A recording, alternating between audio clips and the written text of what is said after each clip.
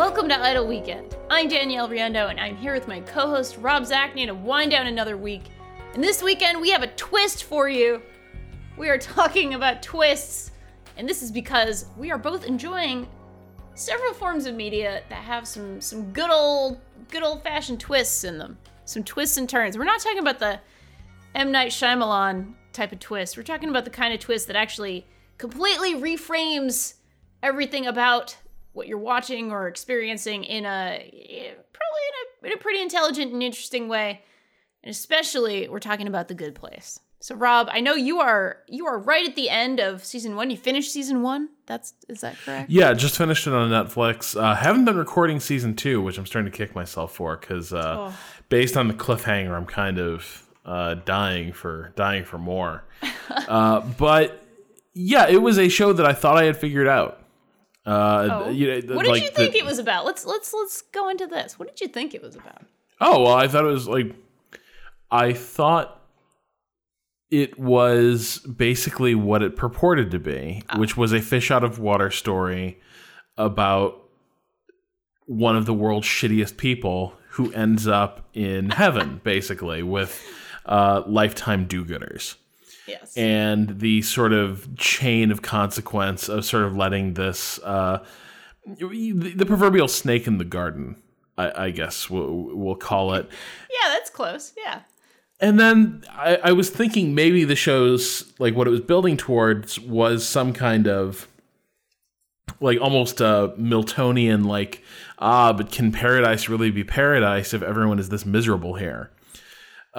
Which, wasn't, like, to a degree is, like, related to the game that The Good Place pulls off in the end, but not quite, that doesn't quite get you there. But I just think one of the great things about the end of The Good Place is it has been defined for so many episodes in that first season by some really great characterizations, some great performances, and in its closing minutes, it starts turning over tables really, really quickly, and builds toward a really shocking, like, twist ending. That also features some of the most... Is it fair to call it chilling? I think so. Because, without giving too much away, you basically see... There is a reaction shot where you see the weight of everything that's been built and everything that's happened over the course of the season and everything that gets, like, sort of blown apart at the end. You see this reaction pass across Ted Danson's face. And it's a really subtle thing. Like, we've talked about, I think we've talked about him before on this podcast, in fact, yes. Like why we're both having this Ted Danson renaissance. But he has, like, that caricaturist's dream of a face. And then he's learned to use it like a really delicate instrument. And he is able to communicate a whole lot with changes in expression that, like, I couldn't exactly define. You know what I mean? It's like the light changing in a room really subtly. Like, suddenly everything looks, like, weird and sinister and different, but you couldn't actually point to what changed. Yeah. Yeah, it's a brilliant performance. And oh god, I don't want to say anything too much about the second season, but I think the second season blows the first season out of the water by a lot, even including that humdinger of a last episode of a conclusion where, oh shit, the thing that you thought was happening is actually pretty hilariously not what you thought was happening. But the show never... The thing that I dislike about cheap twists, the old Twilight Zone kind of cheap twist sort of thing, which wasn't a problem for me as much in sort of the old Twilight Zone because, hey, this sort of thing was a little bit new. And so it was actually a bit of a shocker in the 50s when, the Eye of the Beholder episode or something where, oh yes, the ugly people, we're living in a fascist ugly world. That's what's going on. What always annoys me about it is that's always sort of the destination or treated like the destination. Like, oh, we were going towards this. We were going along. We just pulled the wool out, from your eyes. Am I using this expression correctly? Maybe no. It's Yeah, okay. Pulled the rug out from under you. That's what it is. There we go. We pulled the rug out from under you. I'm sorry, we're recording this on a Monday. It's, and then that's it. And then, oh my God, that's it. Sit there and stew in your awkwardness. No. With The Good Place, it reveals this. And then it goes so hard, and it continues to pick up steam and go harder and harder and harder into this sort of beautiful, absurdist comedy about what it means to be a good person and a good human being. And it keeps going, and it keeps going. And it just uses that twist as sort of like a beautiful gymnast's motion to kind of just go into this other direction and go with the same speed and the same velocity in this other direction. And it's wonderful. I have not seen a show sort of stick this kind of twist in, I don't know, maybe ever. I don't know if I've ever had this reaction to something, feeling like, oh, okay, you really, yeah, that really was a surprise. And oh my God, you didn't just stop there. You actually built into that. And it's, it's so good. There are shows that do sort of the twist pilot, right? Yes. So like Mad Men famously has this sort of cool, sophisticated, sexy, like New York, advertising executive ends the first episode and you realize like, holy shit, he's married with a family, right? And it's actually not that shocking because like you know what I mean? Like by the rules of prestige TV, you know what the game this guy is playing by the end. Or you have like a twist like the pilot episode of The Shield, which is, God, such a great show. But the pilot episode of The Shield ends with basically a raising of the moral stakes that defines the series from that point forward. Like, it distinguishes itself at the end as being like, okay, this isn't just about like a group of good cops like who are right on the edge. These are actually like evil criminals that this show is about, and we're going to do something here at the end of this episode that makes that irrevocable. Like, no matter what happens after this is going to loom over the rest of the show. And that's fine, but that's like, you can all build that into like, that's part of laying the groundwork for the conceit of the show. Yeah. What The Good Place does with this whole like, we are going to establish all the rules of our universe and all the plot arcs that matter for these characters. We're going to spend a season doing that. And then at the end, we're basically going to like spin all that, or like turn all that on its head and like, turn it around on you and the characters. And that's kind of what like the Shyamalan type twist, or the, you blew it up, you bastards type thing, But with those moments, where do you go from there, right? Like, this is always the problem with the twist ending, is like, oh, well, after that, the story becomes unsustainable because kind of what you spent the last hours telling is effectively meaningless. And I've been curious whether The Good Place would be able to like move on from that, right? Like, it's a great beat, but one of the things I did hear about season 2, some people are loving it. I also heard some critiques that it's become addicted to big gestures and like big state changing moves that kind of detract from what was originally a pretty great like ensemble comedy. Okay.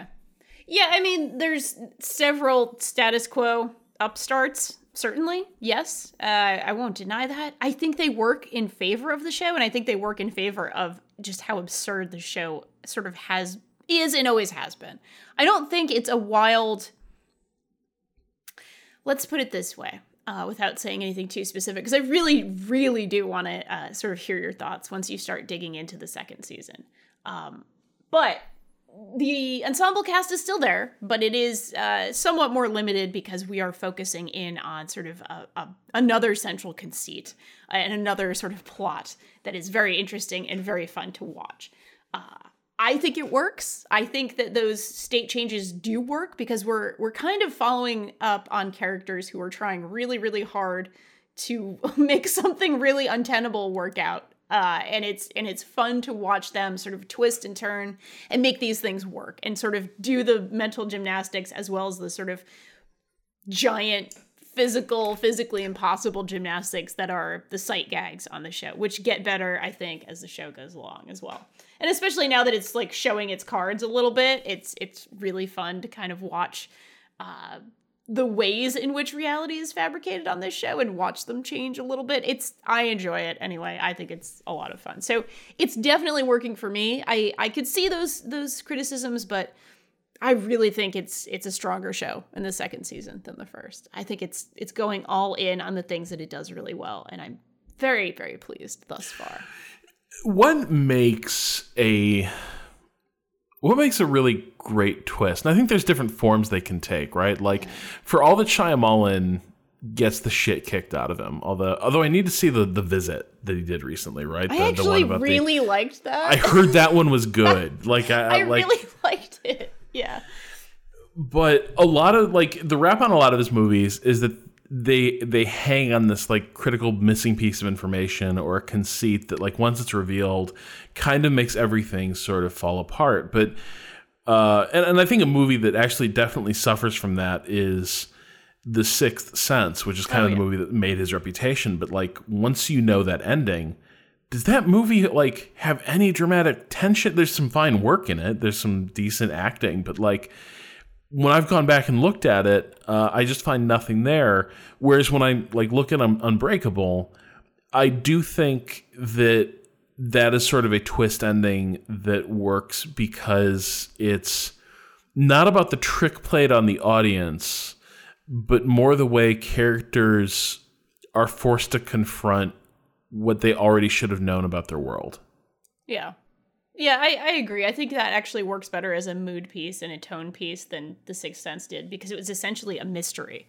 And once you kind of know the answer to a mystery, if there's nothing else working at it, if there's no other layers really, and this is weird, but I haven't seen The Sixth Sense since I saw it in theaters in 1998. Oh, wow. I saw it, like, in the theater. The same with Unbreakable, but for whatever reason, I have, like, read more criticism of Unbreakable sort of after the fact as a fully grown adult, because I think that came out when I was pretty young as well. I don't know, 16 or 17, I'm guessing. Yeah. But yeah. That was in that era, right? Late 90s, very, very, very early 2000s. I think I was in high school. I just have remembered Unbreakable as being a much more sort of effective tone piece. Yeah. And and The Sixth Sense being like a really fun ghost story that actually didn't have any other sort of trappings of good ghost stories. Like the actual, I don't know, I love myself a good ghost story. I love being in that sort of spooky atmosphere and looking at these like very interesting moral, issues about whether a life was done or whether, the life's work was done. That's kind of fun for me. But yeah, I in terms of thinking about a good twist, I think the number one thing for me is that it doesn't just feel like that's the finish line. The finish line, if the finish line is the twist and you don't have anything else worth kind of going back and looking over the race for, you kind of fucked up a little bit. Yeah. I mean, that doesn't mean, your piece of media is like a piece of shit or anything, but I prefer a good twist to make me sit there, think about it, reframe things in my mind, and then be absolutely as enjoyable to go back and watch again. And not just for signs of the twist or anything like that. I don't want to necessarily just be a little weird, observant detective when I watch a movie, but I do enjoy that reframing process. I enjoy, for example, we were talking about Blade Runner a few times. I enjoyed sort of, watching various cuts of that movie and then kind of going back and thinking about, oh yeah, Deckard as a replicant versus Deckard as a human, watching the very first cut of it when I was in high school or whatever. It is fun for me to kind of go back and enjoy like the reframing process. Whether or not that was actually an intentional twist, right. We could talk about for a year, but yeah. Yeah, I think if we're like, that doesn't feel like a twist because like woven through that film, it's meant to be part of this thing that forces you to keep re-examining these events. Yeah, I do wonder if you're seeing it for the first time, you've never seen this movie before in your life, and maybe I should ask my girlfriend because she just had this experience, if it feels more like a twist than somebody like us who has watched various cuts of this movie throughout the years. That's very true. I wonder, and I'm not saying, I think this. I just sort of wonder if it feels that way, the way it's presented at the very end like that. I'm not sure, but yeah. Sorry, go on. Yeah, no, but like that's a case where it's an important complication to the picture. It's a piece of information that's sort of not explicitly stated that changes your understanding of events. And I think that's kind of where you want to end up. I think I think the when it's most successful, you need to either see sort of that moment of revelation reverberate through the story, or you at least need to be able to. It needs to be giving you something to think about and meditate on over how it changes your appreciation of the story and what you expect for the journey these characters have been on. Which is why I think a lot of gotcha twist endings end up not really working, because so much of it is about the trick, right? I like a lot of Nolan films. But okay, so a quick. Let me give you two examples. Okay. From his work, because he loves this layered plotting bullshit. Like all his movies are sort of constructed around these tricks. Yeah. Memento versus The Prestige. Oh, good. Okay, so you picked his two best movies. Go on. Yeah. Go on. Well, yeah. Yeah, probably. Well, The Prestige for me is above and beyond everything else. But yes. 100%. Yeah. Right there with you. Memento, and this is where I'm getting at. Yeah. I'm not sure I'm not sure Memento really holds up that well once you've seen the hand that it has to play. Now I've seen it a couple times. Like, it's a very well made movie. There are some great performances in that movie that I think make it very watchable. Yeah. But now that I know what Memento is about, there's no dramatic tension to that movie for me, and so I don't really find myself moved by it or affected by it. Whereas The Prestige, the revelation at the end is more of a Portrait of Dorian Gray type revelation, where it's oh no, there is a thing going on here that is about the internal moral state of the character. That is critical information about what's been going on for the last 45 minutes of this movie and what this character has chosen to do. And knowing that twist doesn't change how I feel about that movie. It actually enriches it. But there is still a dramatic tension in those moments that the movie is sort of building towards. But it's not all in the service of that one moment. It's about what we know about these characters. Memento, I feel, is completely about the revelation at the end. The entire movie is constructed around the trick. Yeah. Yeah. It's... I mean, I could also do a full podcast on The Prestige. We could do many, many episodes of it. But I completely agree with you. I think that really does show that sort of... There's a cinematic pleasure in sort of going back and watching something really masterfully made, that tricks or not, you are absolutely... you're reframing it in your mind. You're enjoying it from that framing. And I completely agree with that sort of the Portrait of Dorian Gray at the end of that. Let me ask you this. When you are watching something and you have this twist, do you like that? Do you appreciate it? Is there a feeling of great pleasure on your part that's yes, I figured it out, or oh, I see what they're doing there? Do you have that moment, or is that something more unofficial for you, or is it more for you? It really depends how it's carried off. An example of where I think this starts to go wrong is I find Westworld very well made. Sure. And it's a fun thing to speculate about what is going on? I think I see where it's going. That's all good.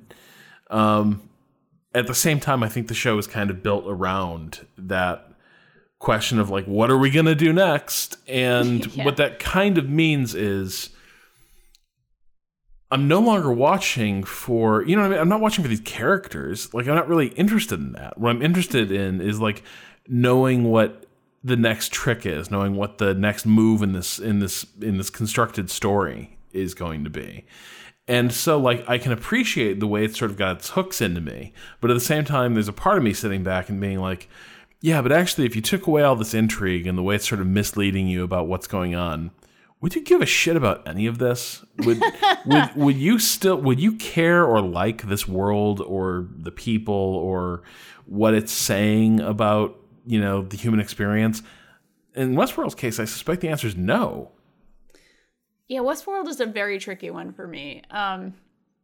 Especially because as with a few shows that I watch, you know, there are times in life where, let's say, you know, my partner watches on without me and then I sort of catch up, or she'll just sort of give me the 101 version so we can watch the next episode together.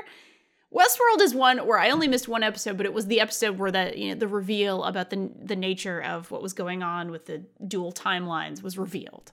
And I kept watching and was very interested in it. And I had also been, you know, sort of, not that I knew what was going on, but she had sort of said, oh, you know what these rumors are and blah, blah, blah, and that kind of thing. Westworld as spectator sport was fun for me. I guess I'll put it that way. It was fun to watch the show and be on social media and kind of be a part of the little zeitgeist of the excitement of it, I guess.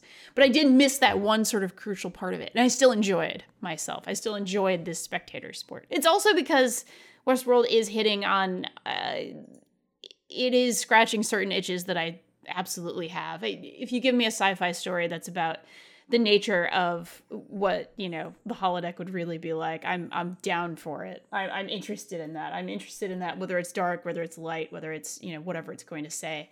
Simulation and reality and sci-fi are, you know, bread and butter for me. Absolutely. If it had been cyberpunk, yes, I probably would have liked it even more, but that's fine. We'll go with the Western theme. It's fun. But yeah, I do have like a pretty, it's almost embarrassing, but I do have that like initial rush of a reaction to a twist. I get like, yeah, that's what's going on. I kind of like, you know, sit there and I guess I'm really not fun to watch movies with sometimes because I get really into it and I get really into the whole, yeah, you know, if I'm at home, I don't do this in a movie theater because that would get me thrown out probably, but I enjoy that like aspect of almost like you're talking to the TV or talking to the audience or talking to whoever is there with you and kind of having fun with that. So I do get that. And then often the rush will sort of subside. The little rush of excitement will go away. And whether or not something was really well made and really kind of stands up to being a full movie with like a full experience behind it, as opposed to just a magic trick with a whole bunch of scenes supporting the magic trick, is going to depend on how I actually see things or how I actually enjoy things. We were talking about The Visit a couple of minutes ago, and that one, I think that's actually one of Shyamalan's best because it has this sort of twist aspect, but you kind of know, like if you're kind of paying attention, you kind of know what it's building towards, and it's much more effective as a piece of a horror movie that is sort of almost not a horror movie in certain ways, or not at least until the end. It's commenting a lot on how just the aging process is a horror movie, which I thought was fun. Also, it has a lot of weird, quirky things in it that are pretty enjoyable, but yeah, that to me feels like it's a complete movie that's actually saying something and trying to say something and has a complete tone and a complete mood without just being a magic trick stacked up on a bunch of, reels of film, basically. How did you feel about the BioShock twist? Oh, man. All right. Well, I loved it at the time. Not going to lie. I thought it was brilliant. That was a brilliant commentary on video games and blah, blah, blah. You know, the things that people have been writing think pieces on for literally 10 years at this point. That is all about agency and all about this and all about that. I think it's one of those things where it was a really good magic trick, especially at the time. And you can only do that trick once ever, really. You know, you can never really kind of get away with that again, unless you're doing it in a really clever and great way. I also really like the first BioShock. I've since gone back. I went back a couple of months ago and I played much of it again. It's certainly not, the greatest game ever made or anything like that, but it really is a fun game, and it really does have this wonderful, just theatrical flair to it. Every ounce of that game has this sort of dripping with theatrical flair, and you can see behind the curtain pretty easily, but if you're willing to suspend disbelief, it sure is a hell of a ride. So yeah, those are my thoughts, I guess, on that. Yeah, I think, I still love that game, and I think the twist still works because it's still novel in a game to have that many moments that sort of quietly should raise some flags, but don't. Yeah. And since fundamentally game design didn't change very much, you know what I mean? Like, game design Right. didn't change all that much after that. So we're still used to all those settings where guns are put down without you putting in a command. You know, all the things that Right. allow games to continue moving forward and feeling dramatically consistent. But it's still cool to have this game sort of build toward this moment where you're basically told you've been a puppet the entire time and you're there to fulfill a mission, and then sort of in the same breath have the target that you've been building toward the entire game in a way kind of grant you some form of freedom from that at his 11th hour, Ryan sort of walks the walk at last, and and lives and dies by free will. Yeah. At the same time, I think what's made that what has changed the context around that moment a little bit for me is that BioShock Infinite exists. Oh, I guess. Yes, it does. And I think it ended up cheapening the twist a little bit there because it's not doing the same trick at all. But it's still playing with that, I guess BioShock Infinite lets you look at this, using the same toolbox, it carries off the trick less effectively. Right? It's still doing that winking but it's a video game, and we sort of can control what the rules of this world, and et cetera, et cetera.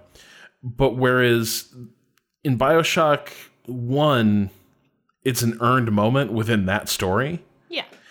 BioShock Infinite kind of feels like, I can design games. I have a game engine. I can do this shit now. Look at this look at these portals.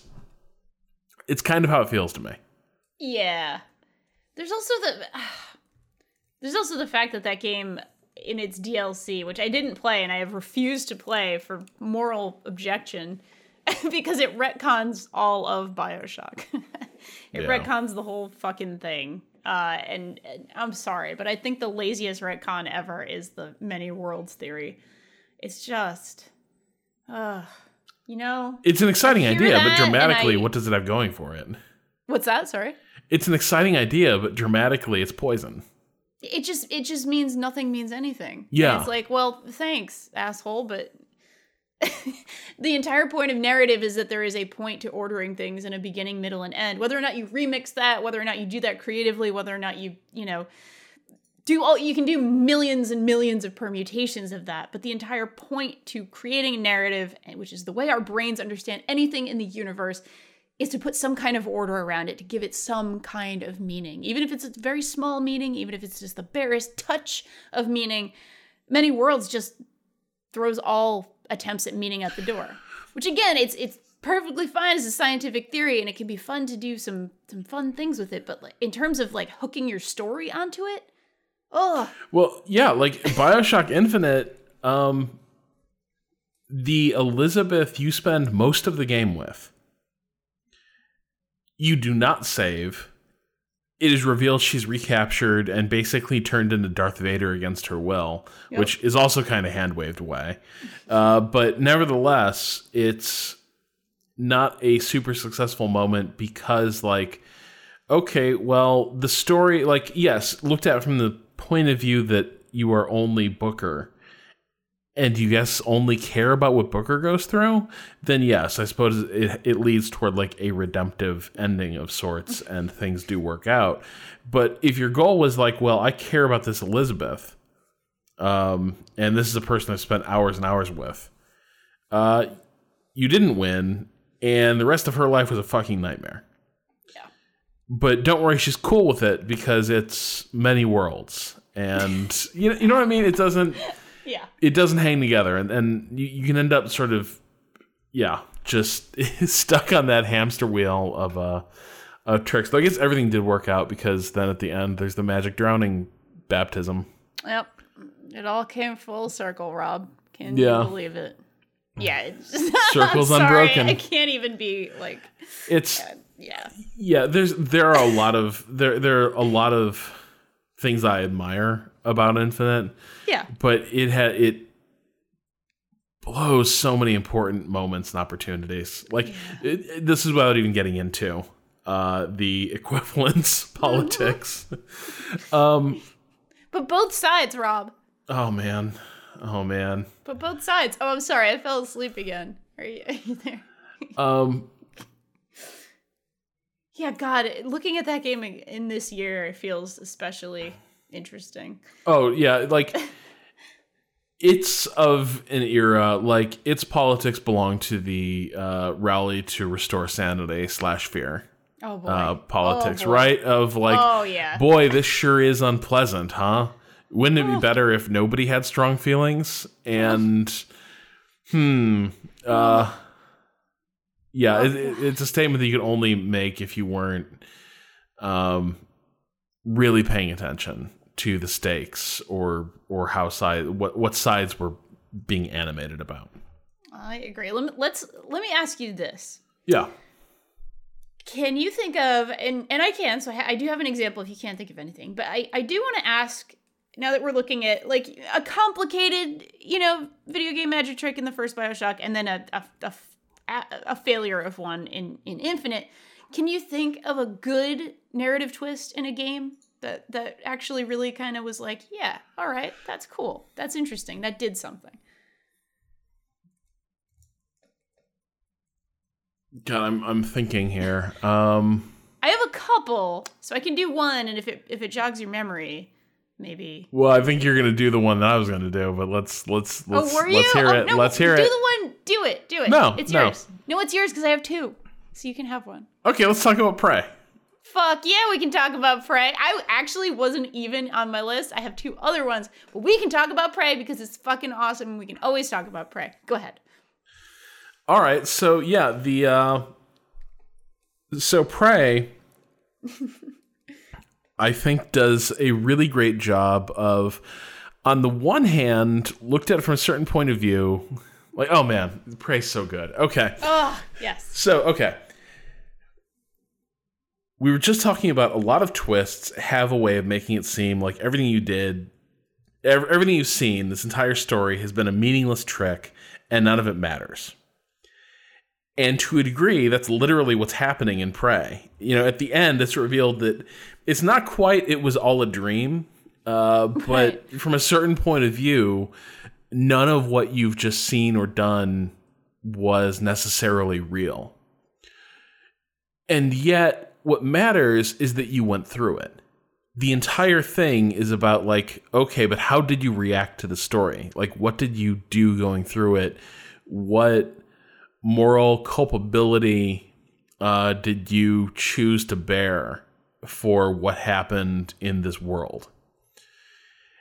And it doesn't matter at the end that the twist kind of means that none of that was like concrete real world consequences, because you still went through it. You still carry the weight of it. And that's what this story has ultimately been about, is can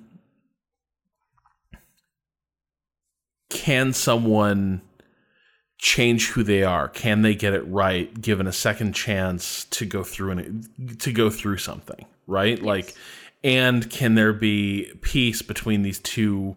And can there be some sort of peace or understanding reached between these two very different sort of beings, minds that exist in this world? So, yeah, I think that's where it ends up succeeding really, really well. Because the twist is still very clever. Like, at the end, it's still really cool when you realize kind of the game that's been played on you throughout the story. And it's sort of like a twist within a twist, because the game's always been playing with these themes of reality and unreality. And yeah, so I think that's an example of how to do it right, because whether or not you know what the overall conceit is doesn't make that story matter any less. It was real to you. Yes. It was, it was real to someone.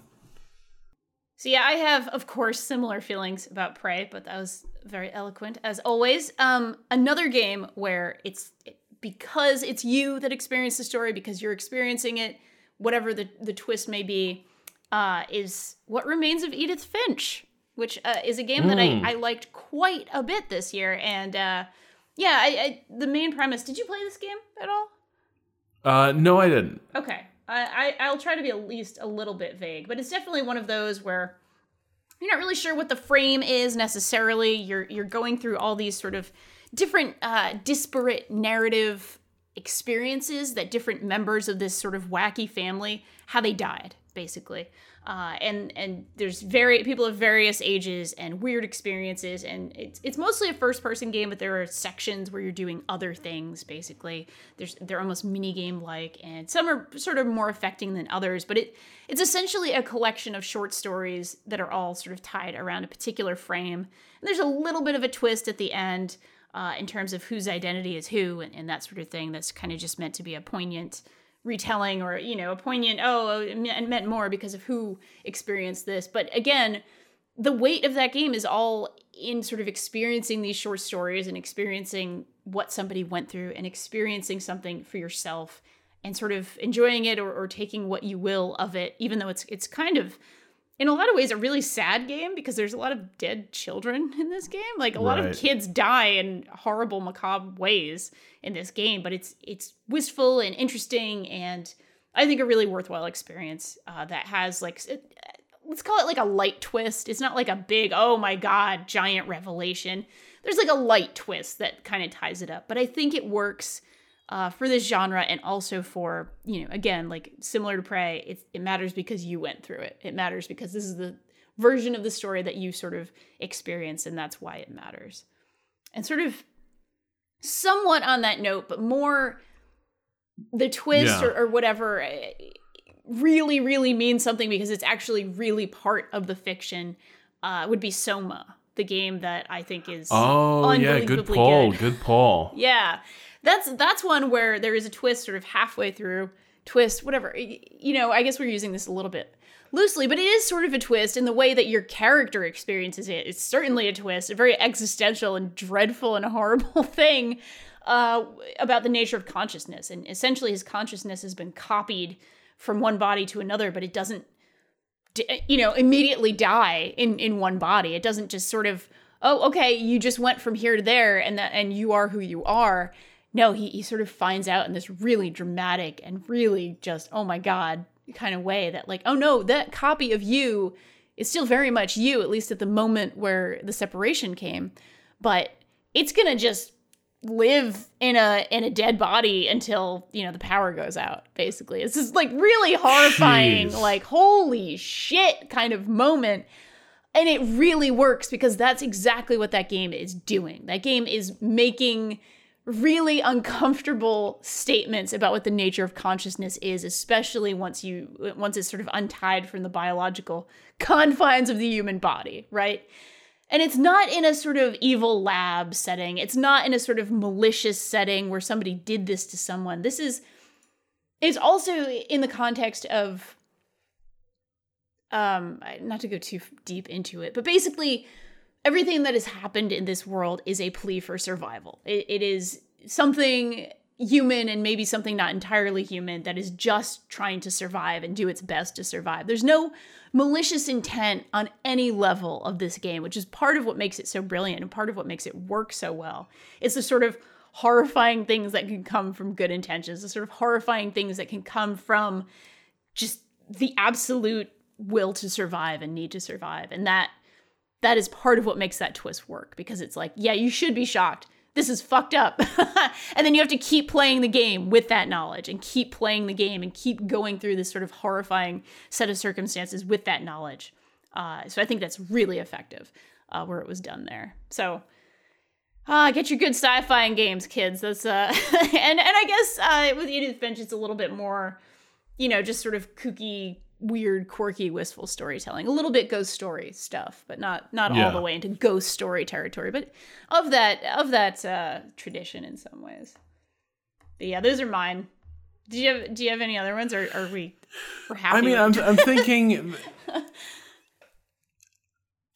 I think you sort of hit the highlights in this conversation. Sure. I'm thinking like this is something I'm always like up for discussing more, right? Like because I was thinking like, oh, I'd love to talk about Vertigo at some point in this conversation, but like that's an entire other like it's about obsession, masculinity. Yes. There's a lot of great things there, but like like it's such a can of worms that. Yeah, might as well just let it sit. I'm trying to think if there are many games that just have like, because Soma is sort of like Blade Runner, like you said. It's asking these big important questions and like asking you to reflect on them. One of the things I'm really excited about with when I finally do play Nier Automata. Yeah. Remember I was the one who took a bullet and actually edited Patrick's thing on it for Waypoint. That's right. Because I didn't mind getting spoiled. But I was struck by what I really enjoyed was you're meant to be spoiled pretty early in your relationship with Nier. Yeah. You know what I mean? Like, that's a game that, yes, initially depends on playing what sounds like a pretty obvious trick on you. Yeah. And then working through the implications of that trick. I think that's an important step. That's an important thing that not necessarily should, but I think a surprise ending or last minute or a reveal works a lot better when it has room to breathe like that. Yeah, I agree. I just like it if there's something else there. And I totally agree. So we can talk about twists again. We can in a shocking twist, we can revisit this in a future Idle Weekend. But I think right now it's probably time for us to move on and go to our weekend correspondence. We have a hell of a letter right here, and it's actually something I've been thinking about a lot lately. So it's from our friend of the show, I think, or friend of the mailbag at the very least. Friend of the mailbag, John Renish, who writes, "Good day, weekenders. Proper pacing impacts everything from horror, comedy, sports, meals, and especially games. Do either of you have a particular preferred pace of play? Or as an example, when a change of pace pivoted your perception of a particular piece? Does purchasable progression, loot boxes et al., push that precious balance over the precipice? I've personally purchased priority passes at theme parks, paying a pretty penny to pass other patrons, reviving a better experience as a quid pro quo. Cheers, John Renish." And I appreciate the plosive peas that I just did to my pop screen right there. That was very, very good. I've actually been thinking about this a lot because I just finished my first Dishonored. This could have been a topic for another day, but I think it's actually really relevant here, so I'll bring it up. I just finished Dishonored: Death of the Outsider, which I think is an incredibly strong game. I think it holds together beautifully. It might be my favorite Dishonored experience, but it might not be because I haven't finished 2 yet. That's the big goddamn issue. Did you finish 1? No, I never finished 1. I'm awful. This is my first finished Dishonored, is the shortest of Dishonoreds. And I took my sweet time with it. I did 30 plus hours in a 5-mission game that is like, yes, probably like a 10 to 12 hour game for a normal human being. But you gotta be like Arcane's Gamer of the Year. Oh God, I'm sure I fucking love them. I'm sorry. They just know how to make a really, really good immersive sim. Let's just put it out there. They make a good goddamn immersive sim. Anyway, but it's relevant to this question because the last mission actually introduces a tremendous change of pace and a change of paradigm in the game itself. So it's not really a twist per se, but it's something of a twist. I play these games slowly, methodically, And then all of a sudden, I'm like, what the fuck, whatever, I'm just going to try some bullshit. Like, I both play them slowly and methodically and also play them with an eye for absolute chaos. Although not killing people, I try not to kill people. I had 2 missions out of 5 that were fully merciful, no kills. And then there was like 1 where like 2 people, fell in a fucking river after I knocked them out or some stupid thing, which is, ugh. Anyway, we'll talk about that some other day. But I really, really, really love that these games, that Arcane's, immersive sims and Dishonored especially, actually in this case, really allow you to just go hog wild with experimenting with all these weird systems and with like, guards. The guards are really stupid, but they're also very observant. So they're stupid as hell and also observant, which is a lot of fun to kind of play with. So it doesn't really let you get away with being seen very often, but it does let you get away with a lot of bullshit in terms of being in combat and sort of knocking people out while you're still in combat, which is what I do all the time. It's really fun. I go like full assault, full merciful. It's extremely fun. I'm like, I'm going to get in a fight with all of these people and not kill them because that's the Danielle way. Me and Batman, we're best buddies. But yeah, it's really, really fun. And I went through the whole game doing this. And then in the very final level, I won't like go too far into it because it's not important for the means of this discussion, but it introduces a brand new type of enemy and thus completely changed the way I played the game. It completely changed the pace of the game for me. So I go through methodically, I do some bullshit, then I go through methodically, I do some bullshit. With this enemy, it can pretty much one-hit kill you. And so the first few times I encountered it, I tried a bunch of bullshit. I tried all kinds of things. I tried, experimenting with all my various weapons and accoutrements, and nothing really worked all that well.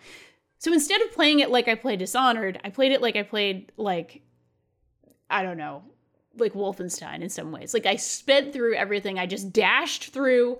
I ran through. I blinked through, whatever the term is, all over this level, just to avoid these enemies that would just crush me in one hit.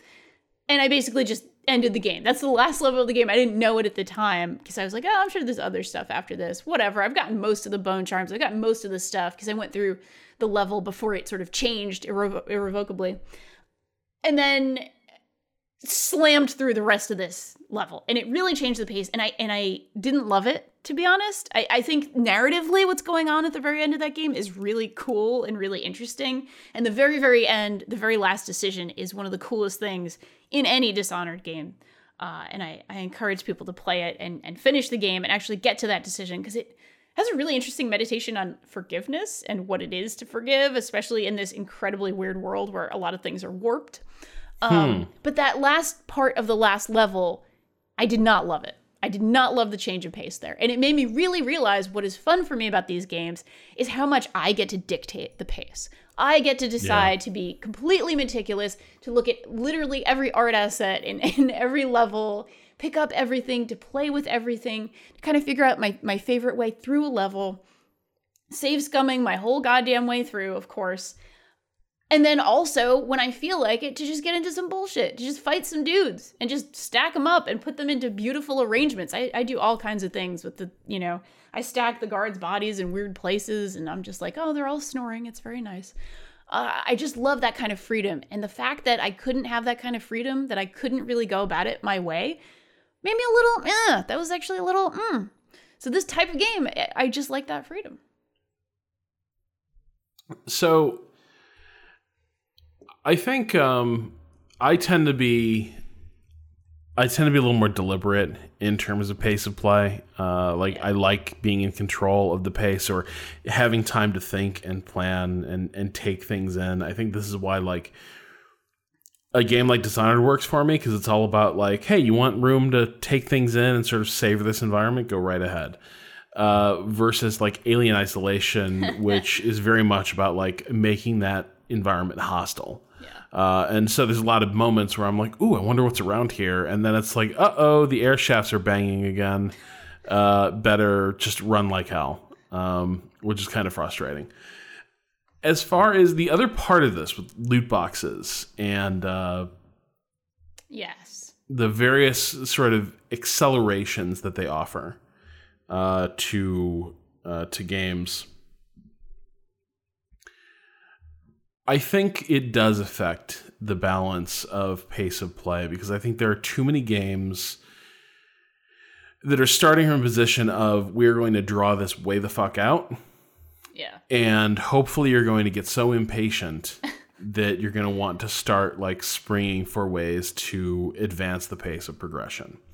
And I guess I'm more forgiving of that in like a free-to-play game because that's like, you know, obviously at some point you need to convert people into paying customers. Otherwise it doesn't work.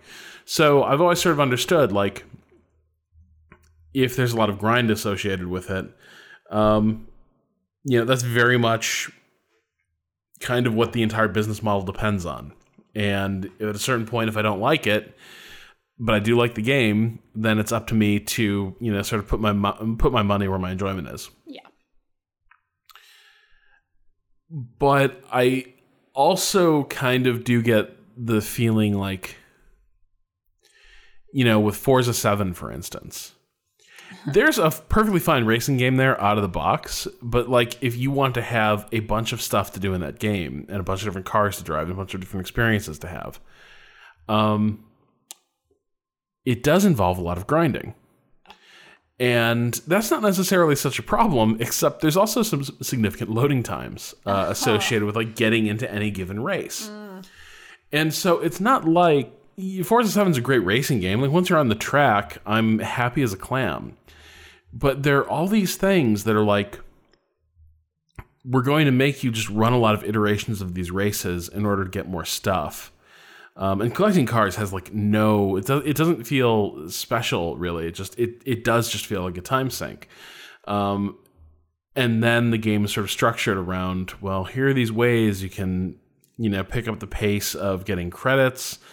And more importantly, here are ways you can pick up the pace of getting rare cars and better cars. That seems a little bit compromising. Yeah. Ditto a lot of your MMO adjacent games, right? Like, you know, The Division is just mind-numbingly paced. And I don't know, like, and honestly, that might just be badly paced, right? Like, I'm not necessarily sure it's trying to make a big killing on you as a customer, but yeah, I just feel like there's so many games, Battlefield games takes forever and a day to unlock meaningfully diverse weapon kits, things like that. And I think what it adds up to is it doesn't necessarily kill your enjoyment of like playing the game, but it kills your ability to access the variety that's in an experience. Yeah. And I just don't, chances are I don't like your game enough to spend more money just to get like shit like, you know, special weapons and cars. And also I'm probably less likely to enjoy it that much if I'm sort of being forced to run the same pieces of content again and again and again before I get to the quote unquote good stuff. Yeah. I like, it might sound really contradictory as somebody who put, you know, 80 plus hours into Prey and 200 hours into Breath of the Wild and, you know, 30 plus hours into the shortest Dishonored game. But I don't have fucking time for this shit. Like, that's my attitude towards a lot of that. I, at this point in life, really, really hate grinding on like a moral level, like it's offensive to me on some level. And I understand that a lot of people get a lot of enjoyment out of Destiny and out of games that have loot boxes and even something like Overwatch, where the loot boxes haven't been, at least I haven't heard of them being as much of a problem as they have been in other games, right? Like, it seems like people really like those extras. They really enjoy that kind of stuff, and that's totally fine. It just makes me weirdly, irrationally angry on some level, and I'm not sure why. I just, it's fine. It's fine that those games aren't for me, I suppose. But I hate the idea of, oh, you have to spend a lot of extra time on a game or a lot of extra money. It just bothers me. Well, and I think for me, it's like, also like the full price of admission should not be my ticket in to find out whether I really like this game and want to quote unquote invest in it. Yeah. Like, if, you know, if you get in the door and then then it's like, congratulations. Now here, have a fun time. You've now gone through the big line, and now you have tons of little lines. Yeah. To try to get through. Like, but maybe if you pay us double the value of the game, then you can have all this. And I'm like, well, yeah, but actually, like, you've kind of made me skeptical about the value proposition you're offering. So I'm not sure I actually want to invest in getting deeper into this. Like, I went through this with Payday, the heist. Oh, yes. Payday 2. Payday 2, yeah. So, Payday 2 was sort of billed as having a lot of these really cool end game options, right? Where you could, like, do really advanced heists. Maybe you'd never even sound an alarm. All this sort of cool stuff to make it more of a game that feels like Heat, right? Yeah. You'd have your elite crew, and you're doing just cool heists, and yeah, sometimes things would go wrong, and you'd be in like a blazing gun battle, because that's kind of the point of, a Heat-like game. But at the same time, you'd also have that tension of, but maybe we can stick every landing and do these missions in a really like cool, sophisticated, exciting way. But before you could get to that game, you had to just do the 4 starting heists, which weren't very long and weren't very interesting. And you had to just do them again and again and again and again with like your starting loadout of like pistols and submachine guns and no utility kit whatsoever. So like, that building has security cameras. Well, you can short out security cameras later in the game after you've put in after you've grinded your way through like running this heist 20 or 30 times. But for now, that security camera is going to catch you every time. Have fun. And a lot of people did. A lot of people loved that game. It made them boatloads of money. Huge success. Great.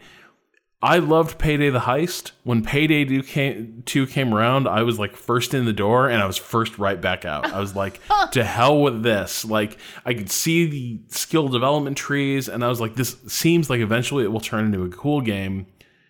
I no longer have faith that it will deliver on being that cool game, because how it has introduced itself is fucking miserable. Yeah. I just can't with a lot of that stuff. I just can't. I think the only time I ever even got a little bit into that kind of stuff was with Mass Effect 3's multiplayer. And I also was playing that because it also made you feel guilty if you weren't, because your galactic readiness would go down. Remember that? Oh my God. I don't think I've ever actually paid money for loot boxes before, or anything of that nature for, extras, extra items, other than like DLC, like a story mission or, that kind of thing. I don't think I've ever actually paid money for that sort of thing, because I just, but I was playing a lot of Mass Effect 3 multiplayer, so I did actually, the things you would get sort of naturally through playing the game, not paying, but sort of through playing, I got somewhat excited about them, but I can't think of anything else that ever kind of got through my just general hesitation with kind of grindy mechanics in that way. So, I don't know, man. It's not my thing. And also, there is that sort of murky morality to it that I don't know. We've talked about that, obviously, on this podcast and others, but I just think of a game that's a treadmill of a game, and I can't deal with it. But yeah, put me in a space station called, Talos 4, and yeah. I'll be there for 90 hours having a fucking blast. So you tell me whatever's up with that. I think on that note, it's probably time for us to talk about things that we've been really enjoying. So, Rob, what's your weekend project? What's something that you've been loving lately, and or not loving? I mean, just something you want to talk about. Yeah, let's. So, as you know, Danielle, yeah, I'm a connoisseur. Yeah, a veritable entertainment sommelier of CW content. Fucking right. Yes, you are. I'm done. Sorry, I can't continue. I have to punch out. Okay. So I started watching out of just curiosity. The CW has a show about the military. Okay. Which is kind of different for the CW because, like, they're the land of, like, pure teen drama or, like, teen-adjacent drama or superheroes. Yes. Like, it's all, like, teen, adolescent, young adult-related genre fiction work. Just teen things. Yeah. Yeah. That has a huge following with adults because genre fiction and young adult fiction is popular with tons of people. Yes. And no need for judgment around that. Absolutely. However, I started watching the show called Valor. And I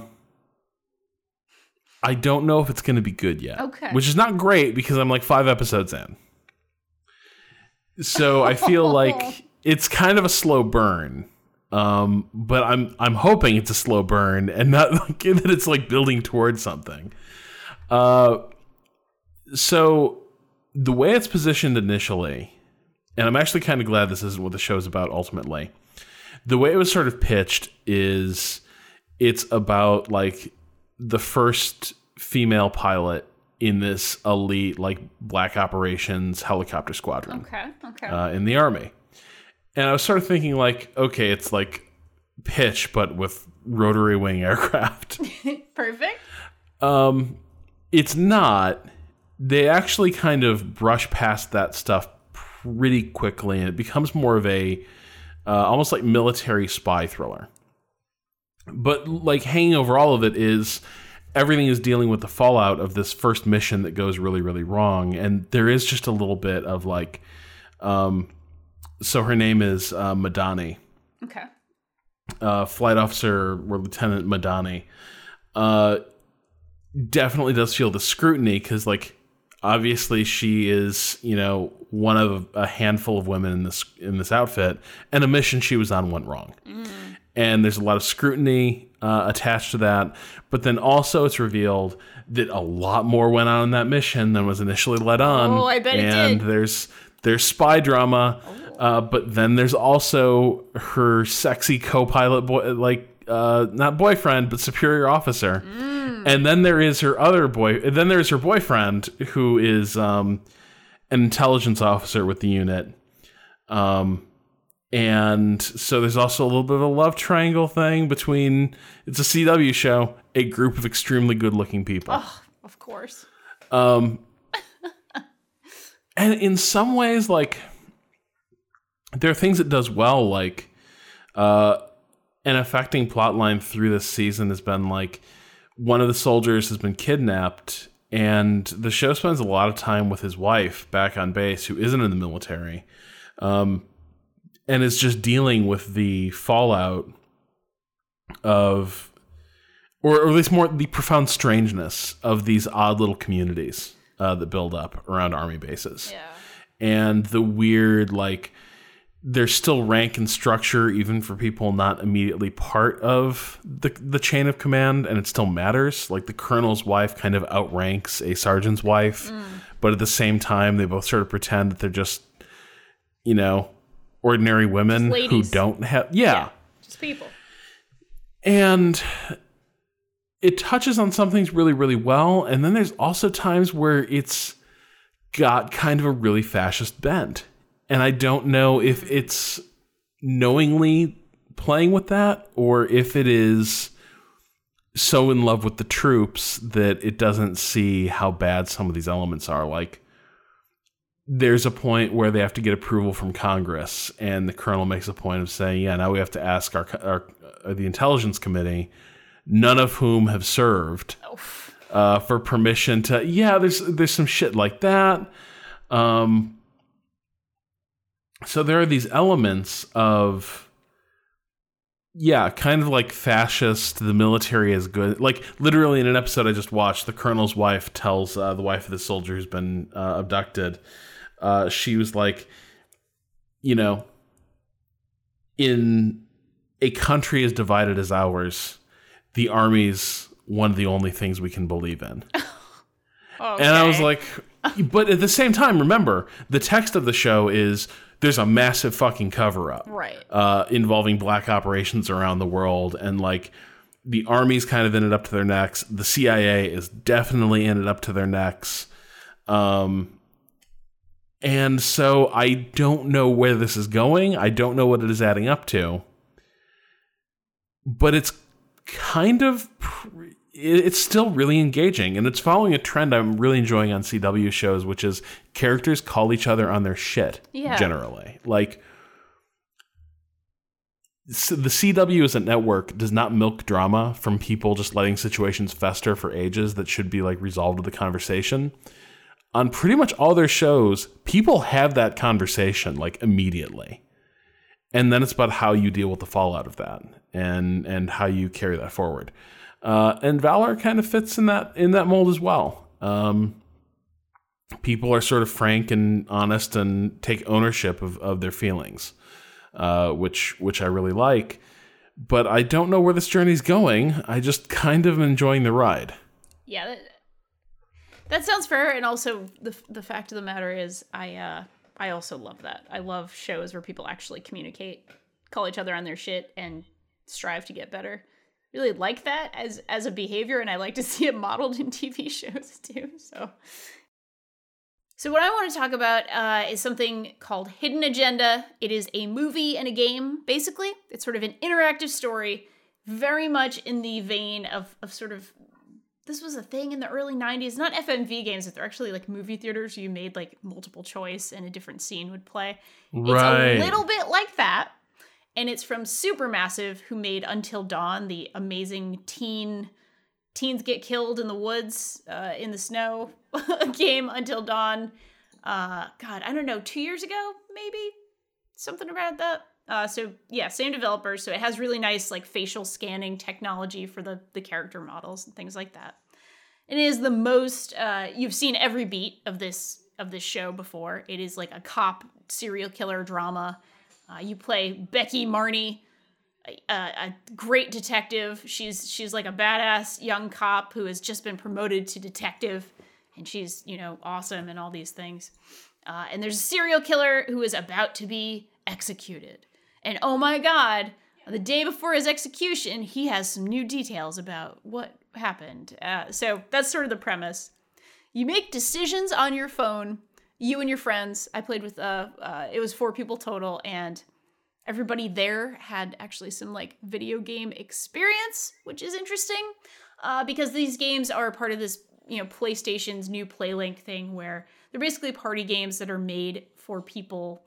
They're expressly made basically for people who don't give a shit about video games or play video games, but you can play them with your friends, and they're games that you can play. It does actually help to have some familiarity with video games, it seems, to play this one. Because in addition to sort of making decisions and voting and things like that, you're also searching for clues in various times in the spaces. You'll be on a crime scene and you kind of swipe around your phone, which sort of causes a flashlight to beam across the screen, the big screen on your TV. Yeah. And that's one game mechanic. And there are also QTEs, which, are exactly like QTEs. So I loved this experience. I actually had a great time. And I was playing with other people who love this kind of cheesy as hell, cops and serial killers and murderers kind of story.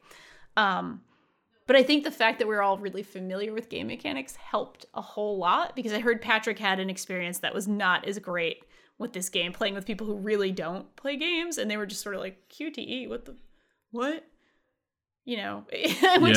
Which is fair. It's a weird thing that doesn't make that much sense in the world, right? Oh, this thing is happening, so quickly press a button. Like, it's not the way the world works, right? So it's a little bit of a weird construct. I will say, I had a great time with it, though. I had a lot of fun. The story is predictable as hell, is wonderful. It's just the right level of cheesy as hell that it's very, very enjoyable. Like, oh, there's the young hotshot DA who, for some reason, is actually going to, the prisoner's one-on-one interview and interviewing him and all this other kind of stuff. And, oh, there's the cop who's a jerk, but, oh my God, what's going to happen to him? And then there's the cop who's your cool partner, and how loyal are you? And one of the It most... sounds almost like Boomtown the game. Oh yeah, Boomtown? I've never played this Boomtown the game. Oh, no. Boomtown was Graham Yost's show that he made for NBC after Band of Brothers on HBO. Oh boy. And it's super good because it's like a police procedural case of the week thing, but its whole gimmick was it's told from multiple perspectives. Okay. So, initially it's like, it's almost like Rashomon, right? Where you'll see the same events from every single perspective. Later it starts playing with that format a little bit more, but the main thing is it's like everyone involved in the criminal justice system and around it is sort of represented in each episode. Oh, that's cool. That's kind of nifty. That is cool. All right, Boomtown. Also, let's just add that to my 17 novel long list of things I need to experience. But yeah, it's very much sort of in that vein. One of the coolest things about the game that I thought was really fun. So we played in the co-op mode. There is apparently a competitive mode. I have not played that yet, where everybody has a hidden agenda, where everybody has, you're supposed to try to influence people's decisions and things like that. In the co-op mode, instead you're voting for things like which of your friends is the most loyal, which of your friends is the bravest, things like that, and whoever gets the most votes for those various things will be the one to make a particular decision, whereas most of the decisions are things you kind of vote on as a group, which was really fun. And apparently my friends think I am really loyal, really brave, and really gullible. So now I see. Well, okay, hold on. Yeah. I was like, now I get why you love this game. And also a gullible idiot. You got dragged a little bit. That too. So yeah, that was pretty good. I had a great time with it. I do think your mileage will vary based on several things, but it's kind of a cool idea that I would love to see them expand upon and maybe actually make a little more accessible. In terms of like just kill the QTEs. They're not really adding drama at this point in life. And if they're just keeping other people from enjoying this really goofy thing, maybe you didn't need those. I don't know. I'm sure that was a back and forth that the design team had for 10 weeks, and hearing me even bring it up probably makes them very upset. But yeah, I get it. All right, well, cool. That was Hidden Agenda. And that was also Valor, and both of those things seem like, hey, they're interesting. Worth considering, maybe. Yeah, worth looking at. Now, speaking of worth looking at, Rob, I need to see Thor Ragnarok, but I know I'm gonna have thoughts. I know I'm gonna have thoughts, and I feel like we should have an episode on Thor Ragnarok. We're on the same page that Thor is the best Marvel series, right? By a country mile. Okay. That first one was hysterical. Oh. Yeah, the second one has some significant issues, but true. I'll tell you, like, I made the mistake of reading this article on Vox the other day that was like the Marvel movies ranked. Oh boy. And like they put like Thor at the bottom. No. And then like the two Guardians of the Galaxy movies at the top. No, oh my god. And I'm like, what? You fucking like trash bags. Like, good god. Yeah, please. Put the completely batshit romantic comedy on top, starring a man in his wig and his hammer. Like, come on. That's so much better. Yeah. That's so much better than the talking raccoon, whatever. It's sincere and it earns its laughs rather than... Anyway, yes. Look, I like Guardians 1. The more distance I have from... I'm okay with Guardians 1. The more distance I have from Guardians 2... the more I just want that entire movie to be shot into the sun. Yeah, that's fair. I never even saw it because I wasn't that impressed with the first one. And I still carry this chip on my shoulder that Jupiter Ascending is way more entertaining. So, but everyone just needs to get out of Thor's way. I agree. One of the best Marvel movies. Though I just saw Spot. Anyway, you know what? We're going to do we'll talk Marvel after we've seen Thor. We should have a Marvel. Ragnarok. I think that's... We need to go through this. We need to get right with Marvel. Yeah, we do.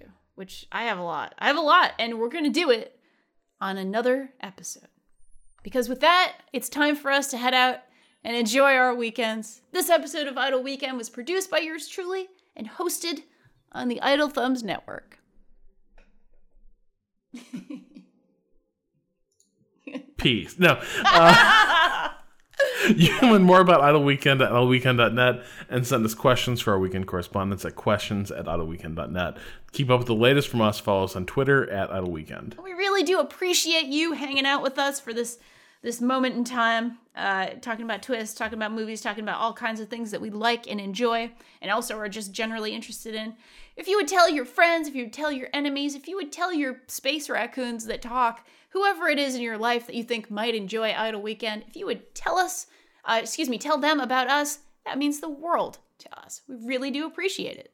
Thank you again, and for Rob Zacny, this is Danielle Riendeau, wishing you the finest of Idle Weekends.